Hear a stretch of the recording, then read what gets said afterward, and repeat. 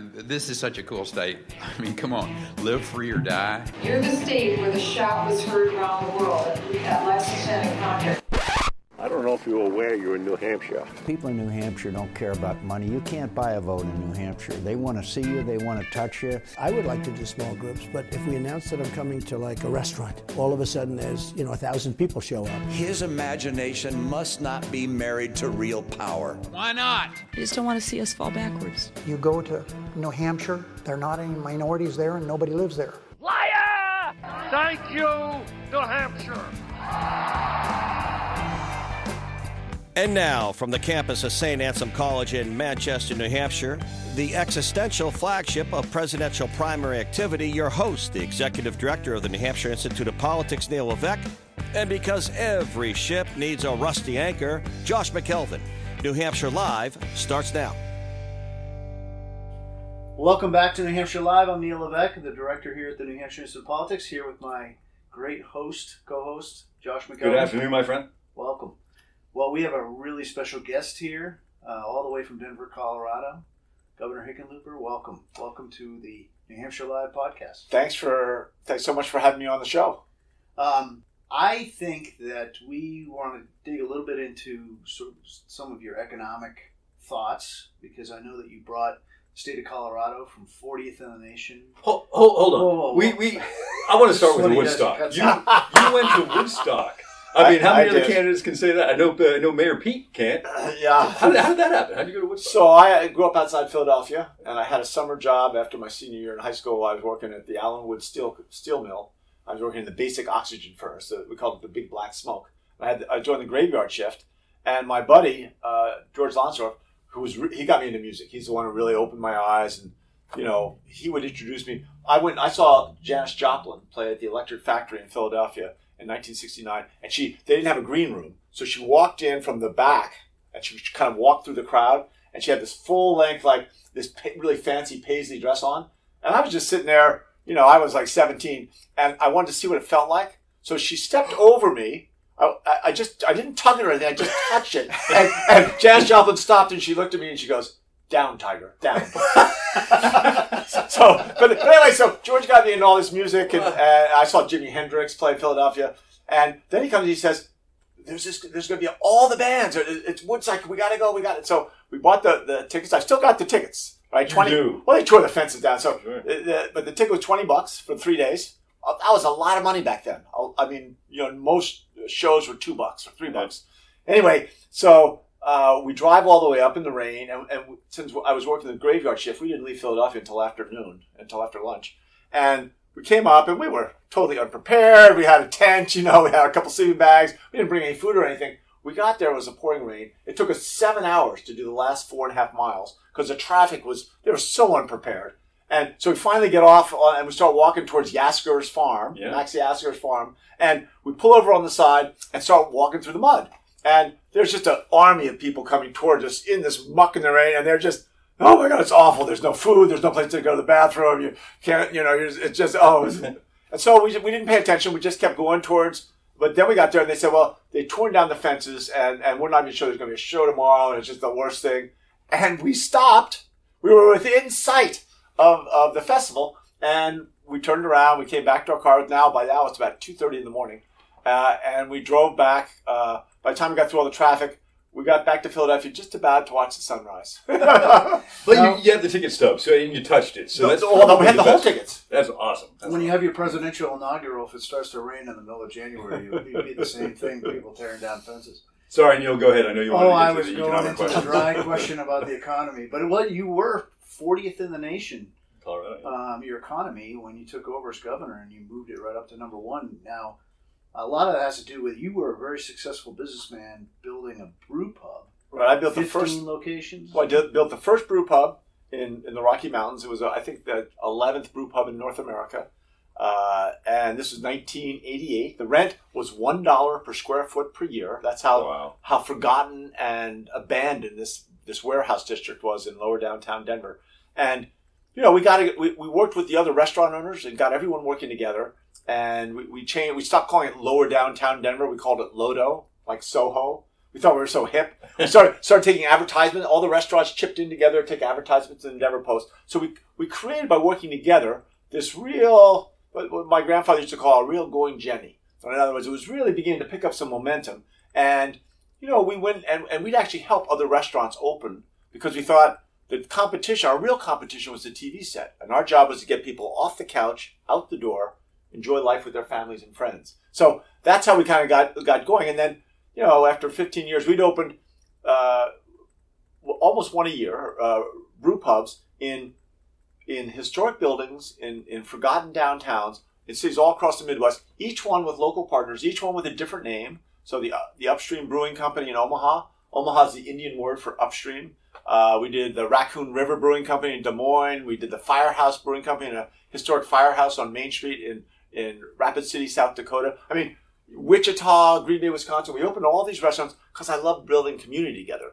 But anyway, that training, when the incumbent mayor of Denver, Wellington Webb, was term limited in 2003, and I'd never run for student council or class president, but I thought economic jobs, that this should, what we've done in lower downtown, how we collaborated and helped build community in these other cities, was a model. Right, you were working together. We were working together. Yeah. We also were making investments and capital investments that would attract young people. In other words, I think one of the challenges for cities and towns across America is to get our young people to come back to our communities. And that should be, I think, a priority for all of us. And that comes from creating love of place. And there's actually a nerdy word that my staff hates me to use, but it is, You got to do it. You already said I don't know whether I'm... Yeah. I'll use it at the end. Okay. Just so I don't get in too much trouble too early. But you had no training in this whatsoever. You had no training in government, no training in starting a business. You're a geologist. Yeah, so that we're training. But I think, in a funny way, and people think I'm weird, but I do think God kind of pushed cool me. Already. Yeah, so, you're definitely the coolest person we've been on this podcast. So I looked at the ability to bring young people together, and so as I ran for mayor of Denver. I said I would not tear down my opponents to get notoriety, to get into the newspaper on TV. Imagine that.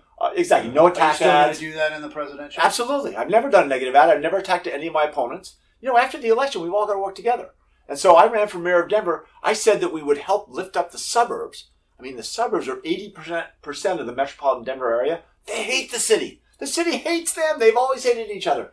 It's crazy. The people didn't hate each other. The politicians, they benefit from having enemies because it gets you into the media, right? If you're attacking someone, they're attacking you. Right. That's news. Your name gets known. I ran on the other direction, saying, let's make news by all working together. So, I got elected with 65% of the vote. Turns out the people of Denver didn't hate the people of the suburbs. They liked each other, right? They were each other, right? It was the politicians who hated each other. And then I went out to all the different mayors, and I convinced 34 mayors, every single mayor in the whole area, to unanimously support a tax increase to create 122 miles of light rail track. And this included 21 Republican mayors. So we got 2/3 of these 34 mayors were Republicans, and we created the largest transit initiative in the country by working together. And you fly into Denver now, you come down to Union Station, it is one of the greatest national models of urban revitalization. But that wasn't the whole story. As we were doing light rail and the tracks, we also, and it's really inexpensive, you could do this in New Hampshire, we did bike trails. Bike trails are so affordable, and yet young people love to be on their bikes. Metro Denver now has over 1,000 miles of bike trails. People are healthier. And it makes people healthy. I mean, it's part of the solution for our long-term healthcare. Colorado's only second to Denmark. Right. Denmark has the most. But in terms of thinness. But so we pushed bike trails. We actually, Red Rocks. We have a natural amphitheater that's amazing for live music. There, right? Yeah, it's amazing, and it was doing 32. It's owned by the city of Denver, and it was only doing 32 concerts a year. And I said, well, why don't we do 40? And they said, well, there'd be too many, and it would diminish the average attendance, and the experience would be less. I said, how do you know that? They put Starbucks across the street from each other. The attendance goes crazy. And so we did 40 the first year, 53 the next year, 60 the next year, and now they're doing 150 concerts a year in Red Rocks. We also gave this little incentive for people to do live music in their taverns or their bars. So now Denver has more live music venues than Austin, Texas, or Nashville, Tennessee. And but everybody, music is everywhere. And we have songwriters everywhere. Every town should be looking at these are basic ingredients for how you revitalize the arts, right? It's the arts, it's music, it is creative industries, it is coffee shops, craft breweries, a brew pub. But outside, I didn't mean to cut you off. No, but outside of Colorado, people think economic revitalization in Colorado. They think one thing: weed. It's most people, I should say. No, that's a lot of people. But our GDP in the state of Colorado is about $340 billion, and the legal pot industry is about $1.5 billion. So it's less than 0.5%. Not the silver bullet to a lot of people think. Yeah, it's not. I will say that how's it gone?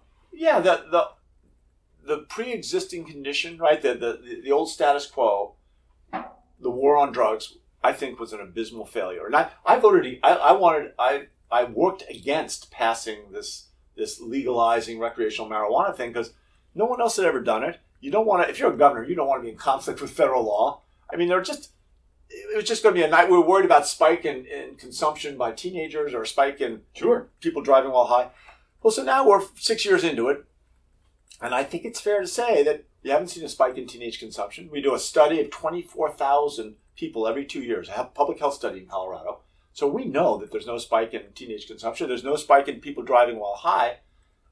We still have problems. There's still a black market. It's not perfect. And I'm the first to say that it's not perfect. But when governors ask me now whether they should do it, I used to say, wait, let's get more data.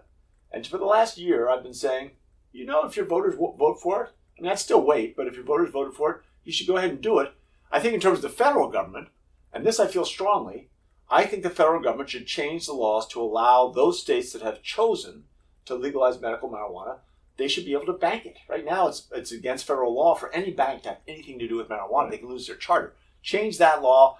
Let's delist marijuana. It's a Schedule I narcotic right up there with heroin, so that you can't do medical testing with it, right? So we know that it has application to autism, people with seizures, but we're not allowed to do medical research on it. Let's delist it as a Schedule I pharmaceutical. And then let's also make sure the ag department, we're not using the wrong pesticides with it. Make sure banks can do it. I said that already. So anyway, that stuff, I think the states should have the final decision on whether to legalize marijuana or not. And I could keep this conversation going for a while, and I wish that we could. Are you enjoying running? What do you think of New Hampshire, real quick, and then we'll wrap. And Neil's giving me that hard look. Yeah, he's such a Tasha. The thing I love, group waiting for you. The thing I love is that, and I've been coming to New Hampshire on and off. I have in-laws here, and I love New Hampshire. I think it is a microcosm of a big part of the heart and soul of America. My mother she grew up in the Depression. She never bought a dress. She sewed everything she wore. She was widowed twice before she was 40. She raised 4 kids by herself. That's the grittiness of New Hampshire, right? New Hampshire's tough. They don't look for someone else to solve all their problems. And they are, in many cases, willing to take responsibility for solutions themselves. I love it. And I love going into people's homes, total strangers, and in 15 minutes you're talking about their biggest, their deepest secrets, but their wildest dreams. Yeah. It's been so revitalizing for me at both Iowa and New Hampshire. They're so different, but they're in each way. I feel like I'm back to running for mayor the very first time. It's intimate. It's important too. It's intimate, and when I ran for mayor, I'd never run for student council or class president. I was almost 50. I was trying to get people to believe in government again, and I feel like I'm doing the same thing again. I'm talking to people in a granular way about things that they care about. I love it. It's fair to say we're going to see you again. I'll be back. And back on the show? I'll be back on the show. Okay, and you got to end with the word.